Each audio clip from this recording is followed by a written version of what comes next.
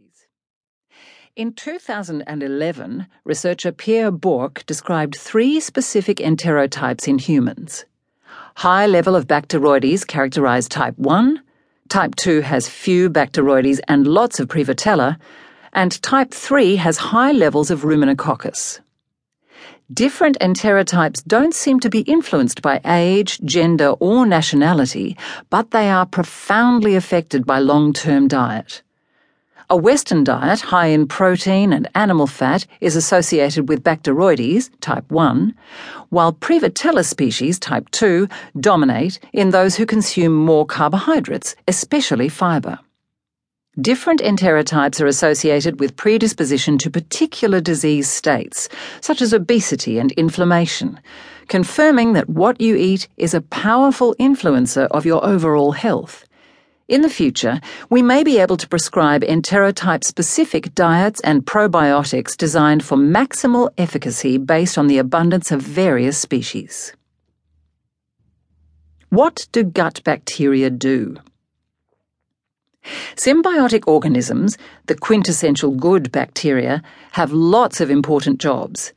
They help us digest food, maintain the integrity of our gut lining, part of the epithelial barrier that keeps bowel contents separate from the rest of the body, crowd out harmful bacteria, and train our immune system to distinguish between friend and foe.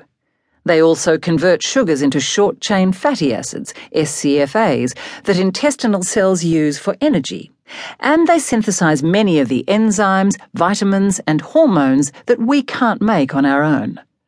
Food can't be properly broken down, and its constituent parts can't be fully absorbed without these essential gut bacteria, which means that even if you're eating a super healthy diet, if you don't have enough of them, you may not be able to absorb and assimilate all of the vitamins and nutrients in your food.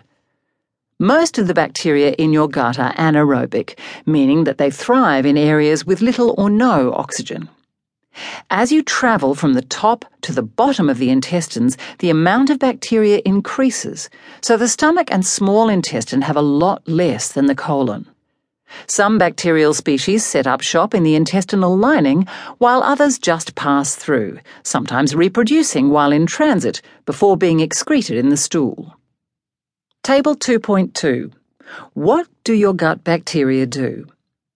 Convert sugars to short-chain fatty acids, SCFAs, for energy. Crowd out pathogens. Digest food. Help your body absorb nutrients such as calcium and iron. Keep pH balanced.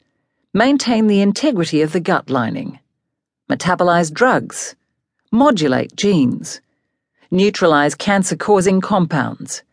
Produce digestive enzymes. Synthesize B-complex vitamins, thiamine, folate, pyridoxine. Synthesize fat-soluble vitamins, vitamin K. Synthesize hormones. Train the immune system to distinguish friend from foe. Immune regulation. Digestion isn't the only process that relies on the presence of gut bacteria.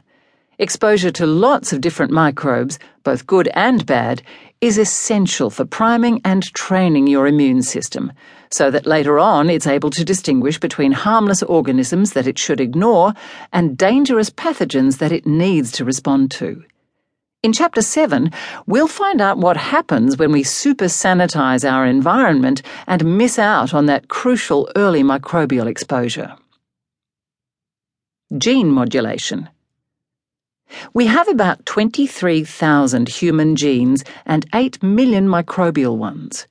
Results from large-scale human microbiome studies suggest that genes from gut bacteria play an important role.